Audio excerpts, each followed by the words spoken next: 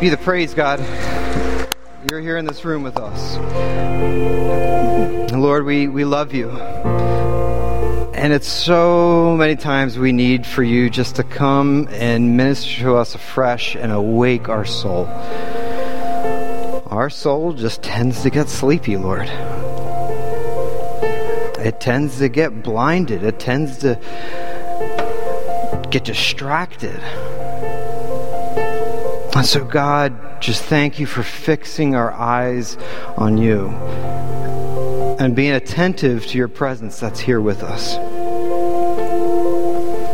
So, Lord, help us just to continue to just tap into that, tap into your presence that's with us, and allow you to speak to us. You speak, Lord, today. We believe it. We declare it even right now to our sleepy soul. So God, do something in us. I know there's things that you want to do in us. This is not an hour where we do not want to miss what you have for us. So come and speak, Lord. In your name we pray. Amen.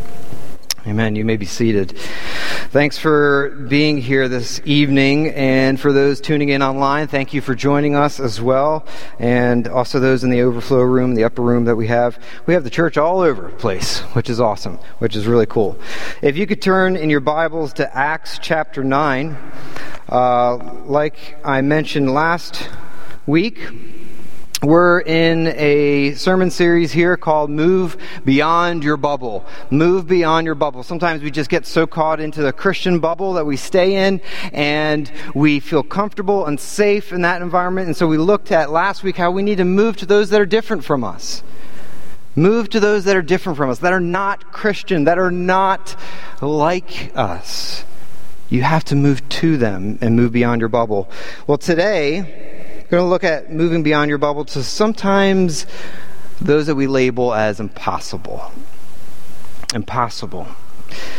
You know, with witnessing, like I shared last week in the story, where a lot of it is being filled by God's Spirit and allowing Him to pour out through you to help others encounter Jesus. And there's a passion that He fills in us. But what happens, I know in my life, when I look at witnessing, sometimes what can happen is with great passion that I have, I could also have great disappointment. The great passion, there is the danger of great disappointment you're going to have and to run into. You're going to be passionate and want to witness people, and then I know what would happen. I would then run into some people that I would start to label as impossible, as if they come to Christ, and I would be disappointed because nothing happened. And as a result, my witnessing would go down because my passion was down. It's kind of like on that, like a seesaw. If you look at that image, you know, your passion could start to go down when disappointment rises. So how do we raise that passion back up? Because when I think about the mission Jesus has given to you and I, we are to move beyond our bubble, even to those that we would sometimes label as impossible. He wants us to move beyond our Christian bubble that sometimes we put ourselves in. And sometimes that bubble can even be the disappointments we face. And we kind of enclose ourselves in. We never move to someone that we know that needs Christ because we're afraid, or that passion's lost, or we think, I'm just going to be setting myself up for disappointment. Nothing's going to happen. And so we put ourselves in this little bubble, and our disappointment goes up, and then our passion for witnessing goes down. And we don't witness to those that we sometimes label as impossible. Now, who am I talking about? Impossible? You think in your mind, you probably know who those people are that you tend to label as impossible. Maybe it's the person that you know that's an atheist. Maybe it's the person that, you know, maybe it's your university professor or something like that, right, guys? You know, and maybe it's also the people that in your neighborhood, maybe it could be a loved one that you know you've been praying for and nothing has been happening. Maybe it's been someone that's of a different lifestyle, maybe from the LGBTQ community. Maybe it's someone that's of a different religion, Hindu, Muslim, another even generation maybe you think is impossible. Some of those that are a little older, you're probably thinking like, yeah, I've seen the generation coming up. I feel like they're impossible to reach. Maybe it could be the person that's so rich, a businessman or businesswoman that has everything in life. They don't see any need of what else they would need Jesus. We have these people that we put in our minds as impossible, and we label them as impossible to reach. So what do you and I need for our passion to rise and our disappointment to go down? I believe you and I need faith and perspective to see that God can reach anyone. God can reach anyone, and God can use you. God can reach anyone, and God can certainly use you. And this passage points us to the fact that God can reach anyone, and that God can use you. Because there's two stories here. One with Saul, who later on becomes the Apostle Paul, and Ananias. And so my encouragement to you and I is for us just to move beyond our bubble. Move beyond the Christian bubble to those that are impossible. Take great courage, because it's going to also take great faith that God can reach them. And that's the first point there I want you to see from this passage in Acts chapter 9, if you're there in your Bibles. We can move beyond our bubble to the impossibles that we label in our life because God can reach them. You don't believe me? Look at Saul. Starting in verse 1, look what it says about Saul. It says, "But Saul, still breathing threats and murder against the disciples of the Lord, went to the high priest and asked him for letters to the synagogues at Damascus, so that if he found any belonging to the way," that was what they called those that followed Jesus, who is the way, the truth, and life, "men or women, he might bring them bound to Jerusalem." This was one impossible dude, all right? Saul. He is breathing threats and murder. I mean, imagine this guy with me, all right? Imagine this guy. And in fact, also, he has a hit list. And your name might be on one of them. I mean, no, this guy you'd think is impossible. I can't speak to him. He's going to murder me before I even speak to him about Jesus. You would look at this guy and think, it's impossible. Well, keep reading what happens to him. In verse 3, "Now as he went on his way, he approached Damascus. And suddenly a light from heaven shone around him. And falling to the ground, he heard a voice saying to him, 'Saul, Saul, why are you persecuting me?' And he said, 'Who are you, Lord?' And he said, 'I am Jesus whom you are persecuting.'" So he's identifying with his church, this people, the body of Christ. Well, it continues. In verse 6, he says to Saul, "But rise and enter the city, and you will be told what you are to do." The men who were traveling with him stood speechless, hearing the voice, but seeing no one. Saul rose from the ground, and although his eyes were opened, he saw nothing, so he was blinded. So they led him by the hand and brought him into Damascus, and for 3 days he was without sight, and neither ate nor drank. That's a crazy event, isn't it? God appearing, Jesus appearing to Saul, who later becomes Paul, appears to him and speaks to him, even witnesses hearing the words spoken to him. Now, why do I say God can reach anyone? Because I think in this passage you see clearly first that God has the power to speak to someone, speak directly to someone, to get their attention. A man, especially that was breathing threats and murder, that you would think impossible to reach, has a hit list. God can reach anyone. And he speaks directly to him. He has the power to do that. He has the power to do that. And he has the power to do that still today. If you think about in the Middle East, some stories, you ever hear about some of those that are coming to faith in Christ? God speaking through visions and dreams to them. Because some of them not having access to hear the gospel. Jesus still speaks today. He speaks to the inner part of our heart. He speaks through visions, through dreams. He even speaks audibly as well. God still speaks today, and he still has the power to reach in and talk to someone deep in their heart. Ever have that situation where a preacher's preaching, and then you feel like, man, that felt like it was directly meant for me? What do you think's going on there? That's God's Spirit. That's God's Spirit whispering to you. I'm here. I'm speaking to you. God has the power to speak today. God can reach anyone because God has that power to do that directly to someone. It's not your words that are going to change them. It's God's word that's going to speak to them. And then you also see that God can reach anyone because he also is pursuing those that sometimes we label as impossible. We may not see what all that's happening, but God is pursuing.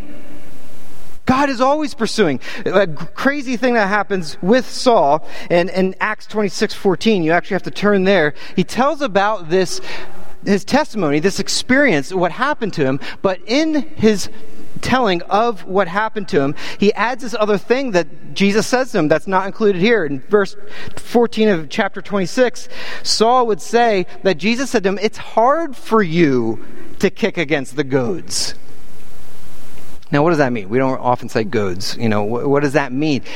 A goad is something that would prod an animal. It was a sharp stick or something like that would prod the animal to go in a certain way that you want it to go. And Jesus is saying, it's hard, Saul, isn't it, to try to resist me? You can't. I love you too much, and I'm going to reach for you. I'm going to pursue you. And you may think that you're kicking up against me by persecuting my church and my people that I love, but I also have your number too. And I'm going to continually pursue you because I love you. That's our God. God pursues those that we sometimes just label as impossible. God can speak to them and God can pursue them, and God is pursuing them. God can reach anyone because of these things. So if that's the case, if God can do those things, then you and I, we need to move to them, move towards them, trusting that God can reach anyone. There's no one that is outside of God's reach. Well, why do we struggle with this? Well, I think sometimes we do make it too much about us and not about God and his power and what he can do. When we start getting afraid, or when we start getting like, well, this is going to happen probably, and this is not going to end up being the case. They're just going to listen, or they're going to mock me. We're making it too much about ourselves. Our eyes are on ourselves and not God and what he can do, and how he can reach anyone. And what happens too when we do that? Our passion goes down, but I think also we forget the wonder and grace that Jesus has shown to you and I. We forget that we were once impossible, that we were ones that were far from God. We were not some likely candidate somehow, and God thought, you know what, I'm going to pick that person because he's not as impossible to reach. No, you and I are forgetting the mercy and grace that God has shown to you and I. There is no us and them. There is no us and those people that are impossible. No, it's all of us and God. We forget sometimes how far we've come. And we forget the wonder of God's grace, of what he showed to us, and the mercy that he's shown to us. Sometimes we could end up being like the Pharisee and the tax collector that in that story that Jesus told. If you don't know it, turn to Luke 18, and I'll read it for you. Jesus was telling this parable, and he told this parable to some who trusted in themselves that they were righteous and treated others with contempt. And he says, 2 men went up into the temple to pray, one a Pharisee and the other a tax collector. The Pharisee, standing by himself, prayed thus, God, I thank you that I am not like other men, extortioners, unjust, adulterers, or even like this tax collector. I fast twice a week, I give tithes of all I get, but the tax collector, standing far off, would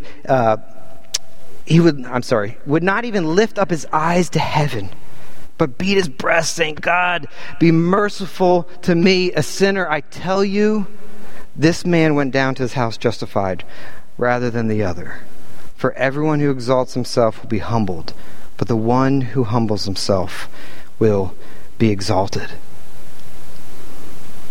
Remember how far you've come. Remember that you were once impossible. Remember the grace that God has shown to you and I. Remember this, because God can reach anyone, and that includes you. That includes you. All of us. There's no us in them. God has reached us. He can reach anyone. There's also the other point, is that you and I can move to the impossibles, not only just because God can reach anyone, but because God can also use you to reach anyone. God wants you and I to be used by Him, to be a part of that in His pursuit of others. And this is what we see happens with Ananias, and the other person in this story. In verse 10 through 14, let's read his story. It says, "Now there was a disciple at Damascus named Ananias. The Lord said to him in a vision, 'Ananias.' And he said, 'Here I am, Lord.'" Always the good response when he speaks like that. "And the Lord said to him, 'Rise and go to the street called Straight, and at the house of Judas look for a man of Tarsus named Saul. For behold, he is praying, and he has seen a vision, a man named Ananias.'" I'm sorry, I lost my place right there. "And he's seen a vision, a man named Ananias come in and lay his hands on him so that he might regain his sight. But Ananias answered, 'Lord, I have heard from many about this man, how much evil he has done to your saints at Jerusalem. And here he has authority from the chief priests to bind all who call on your name.'" So imagine this here. God speaks to Ananias. He speaks to him, and he actually speaks to him verbally, also in a vision, but also verbally. And if you look throughout how God speaks, if there's a time he's going to speak to you verbally, get a hold of your seat, because he's going to a lot of times bring you to a hard task. You see that pattern throughout Scripture. And this is what he's leading to him, to a hard and difficult task that Ananias, I'm sure, knows about Saul. And so you see it right there. How do you think Ananias felt right away? You see him, he's like, "I don't know, Lord. I'm not so sure about this guy." You know, he's a little bit cautious. It's like God saying to you and I, he's saying, "I want you to go down to Wawa. I got a guy. I want you to bring him to church, bring him home. And by the way, his name's Osama bin Laden." You know, or fill in the gap of whoever else you feel like this is impossible or has breathed murders and threats. So what does God say to Ananias, who is kind of a little bit like, "I don't know about this, God"? Well, he says in verse 15, follow along. "The Lord said to him, 'Go, for he is a chosen instrument of mine.'" That's key right there. "To carry my name before the Gentiles and kings and the children of Israel. For I will show him how much he must suffer for the sake of my name." So Ananias departed and entered the house. So Ananias obeyed. He followed. I'm sure wrestling with this as he went along. I'm sure there's parts of him saying, "Okay, I'm trusting you, Lord, with this. You're going to even use him to be your chosen instrument to reach other people? Okay." And so it says, again, verse 17 says, "So Ananias departed and entered the house. And laying his hands on him, he said, 'Brother Saul.'" That's a good sign there. God's working on Ananias. He's starting to see, like, okay, this is my brother in Christ. I wonder if Ananias, this is just conjecture, I'm just wondering if Ananias is starting to get it. Yes, I was impossible too. Let's keep reading. He says, "The Lord Jesus, who appeared to you on the road by which you came, has sent me, so that you may regain your sight and be filled with the Holy Spirit." That's important for ministry. And it says in verse 18, "And immediately something like scales fell from his eyes, and he regained his sight. Then he rose and was baptized, and taking food, he was strengthened." So what does Ananias do? How does God use Ananias here with Saul?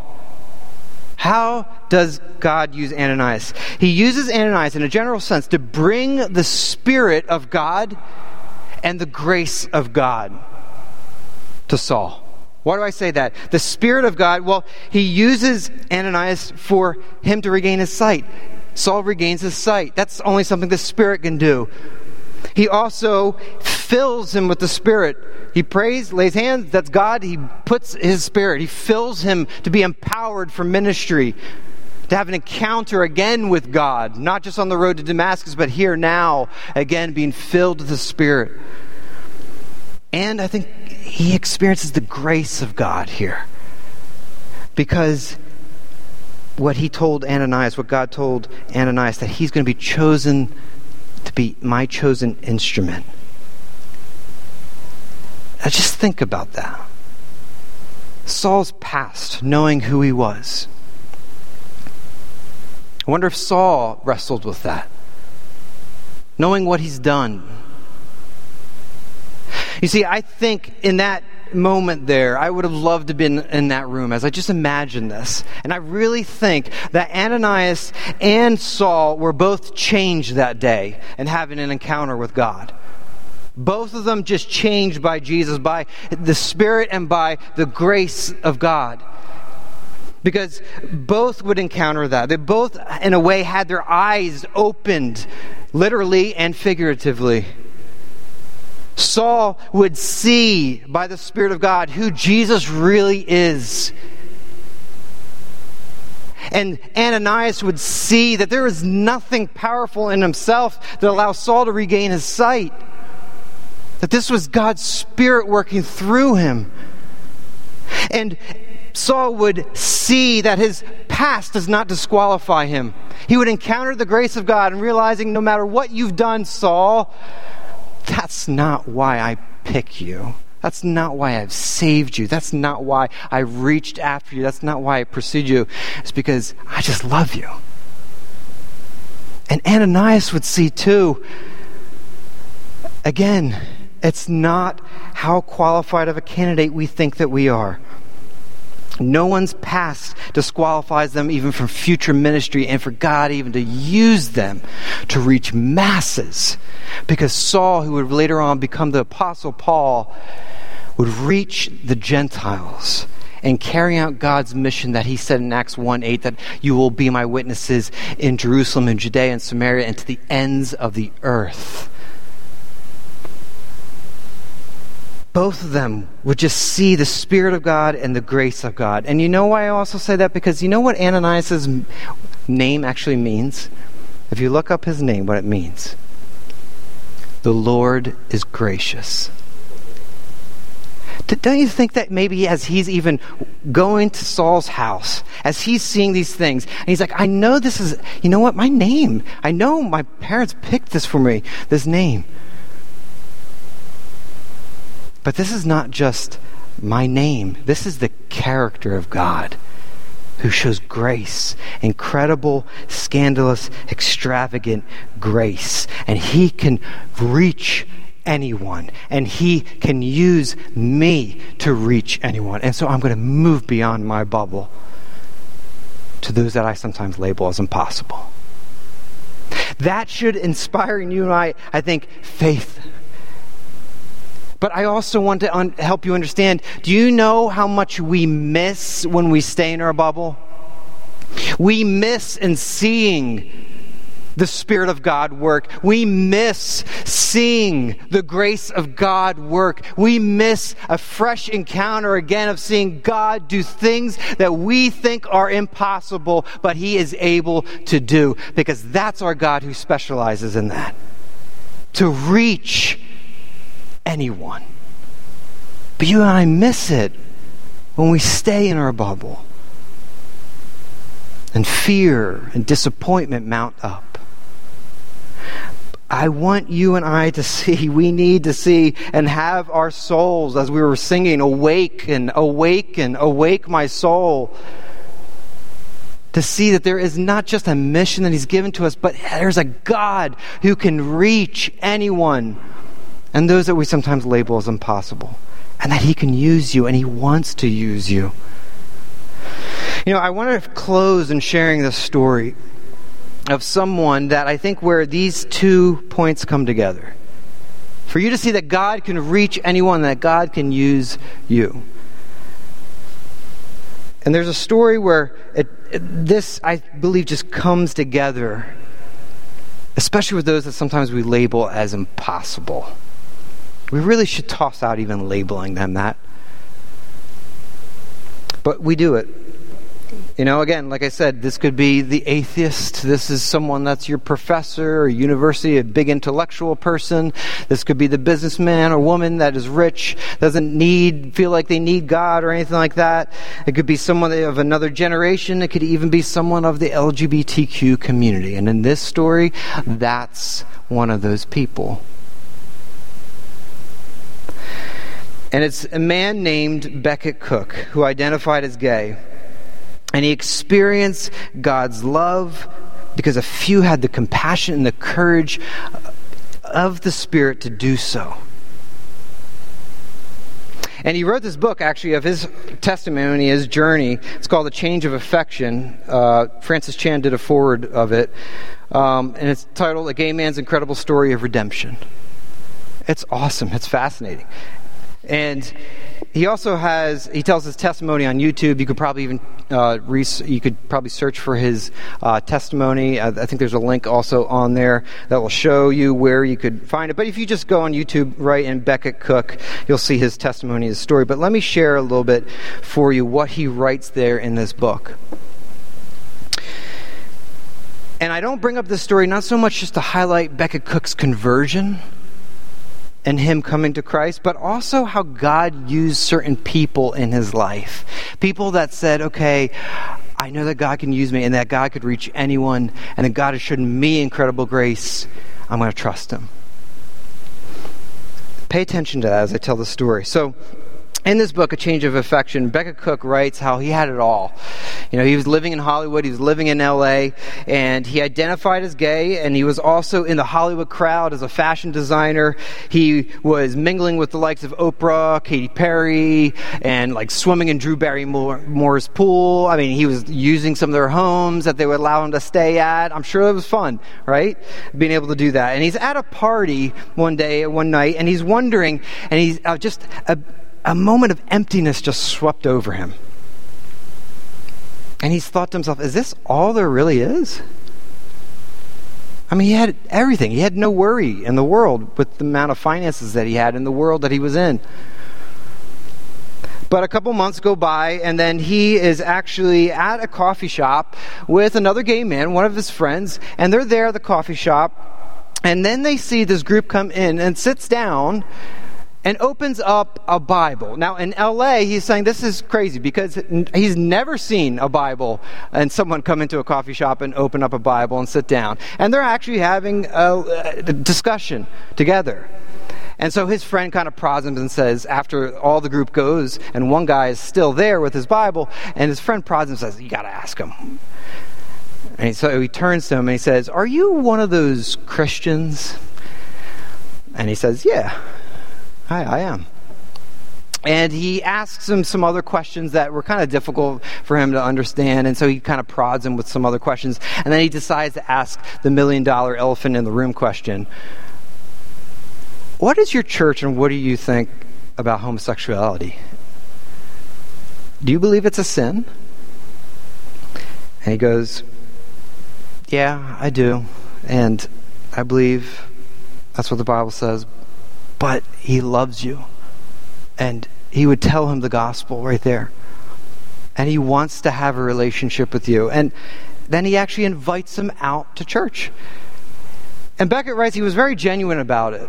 He didn't compromise on... He said, I was actually flattered that he had the guts to say that. But I didn't feel any condemnation in his voice.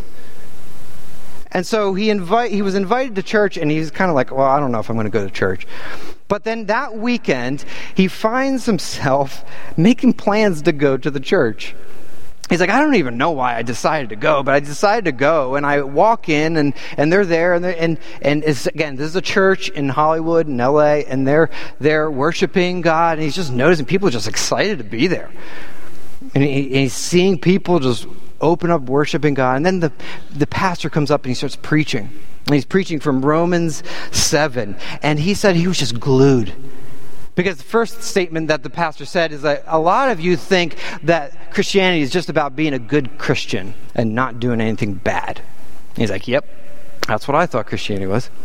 And then he would go on and eventually just explain the gospel. And he said, I was literally on the edge of my seat. He would explain the gospel, how God created you and I, and that he loves us. And he wants us to be near to his heart. And because he is the very source of life and love. But how many of us, and we all, have rebelled and said, God, I'm going to declare my independence away from you. And as a result of that, just the very fabric of our being is just torn apart. Right, because we cut ourselves off from the very source of life and love that our heart longs for. And we make a mess of it with ourselves and those around us because of our self-centeredness, our pride at the expense of others. But God, in his infinite love, would not say, I'm going to just let you destroy yourselves. But he would make a plan and he would send his son and say that he is going to take the consequence for everything of our destructiveness and our self-centeredness and our pride and our sin. And that his resurrection would triumph over all of our destruction that we have brought to our lives and those around us. And that he would pour out his Spirit to you and I so that we can be restored as his children and connected back to the very source of life and love that comes from him. So that our actions and our heart results in love for God and love for others. And he was just telling this, and Beckett is just glued to he's just glued to hearing what's going on and what he was saying. And then he asked for the band to come up and they would sing, and they also would have a time for prayer. And so he said, any of you want to respond in prayer? There's people along the sides of the aisle or in front. And then Beckett just finds himself getting up out of his seat and going to the man to pray. He's like, I don't know why I'm really here, but I just feel like I guess I should. I don't know what you want to pray for. So the man's like, oh, it's okay. And he prays over him, praying for him. And Beckett just saying in his mind at that moment, he's saying, why is this guy who doesn't even know me just praying so authentically and genuinely a prayer that just sounds so loving, and I don't even know him, but he sounds like he cares about me. And then at that moment, it was done. He went back to his seat, just kind of soaking it all in. And then the Spirit of God, he says, just rushed over him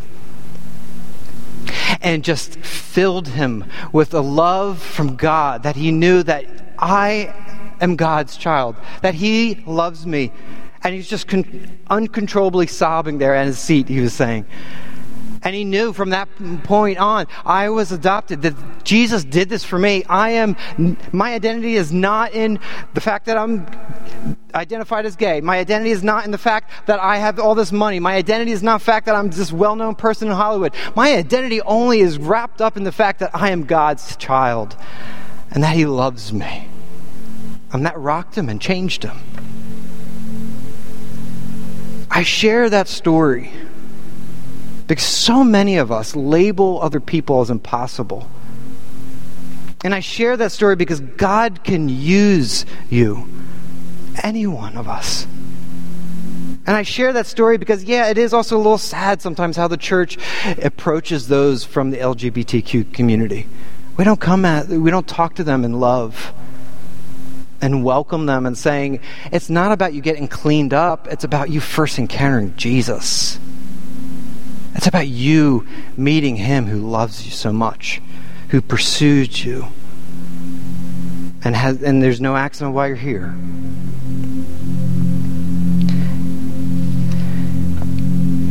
You know, God wants to use you and I. And his Spirit is alive and well. It's here in the church. And he wants you to be filled by his Spirit so that you and I in our faith can rise to see that there is no one that is outside of God's reach. And that I am not some person, maybe you are thinking about your past and you're thinking, there's no way God could use me. Or you're thinking like, I can't speak to someone. I don't know what to do. I'm sure Ananias felt that way too. But God can use you to reach anyone.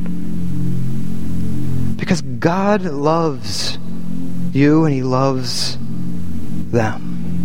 And I even say that, I hate even saying that because it isn't an us versus them thing. It isn't an us and them thing. It's all of us.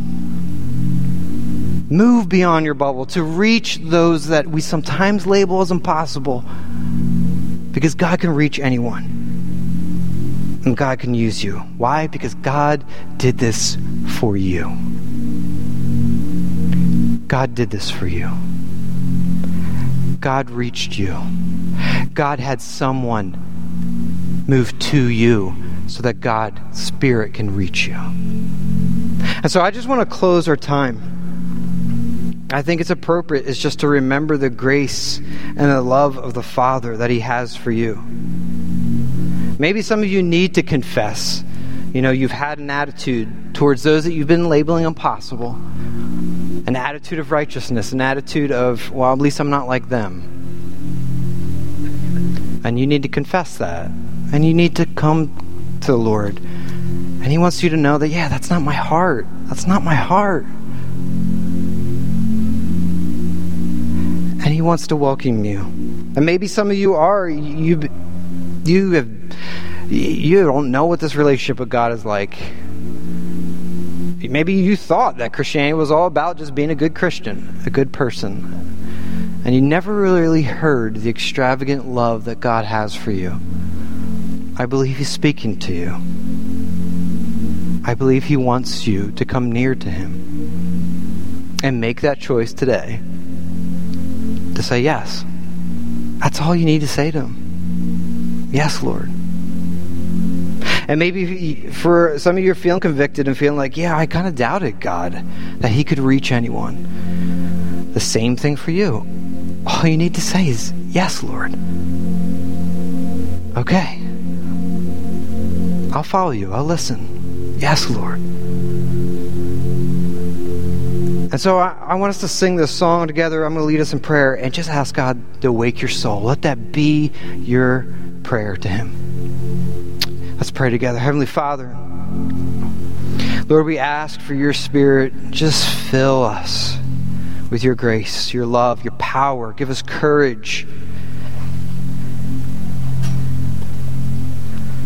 Give us faith to see, God, that you are a God who can reach anyone.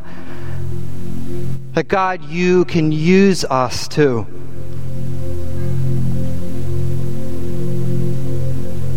And so, Lord, we're asking for you to awake our soul. As we sing this song too, Lord, awake us to the grace that you've shown to us. Awake us to the mercy you've shown to us. Awake us to the love. Help us never to forget how far we've come from. Help us to remember even that moment when we first gave our heart to you. Help us to remember how you were speaking to us. And how we finally realized that you were pursuing us. Hear our prayer now. In Jesus' name, amen. Will you stand?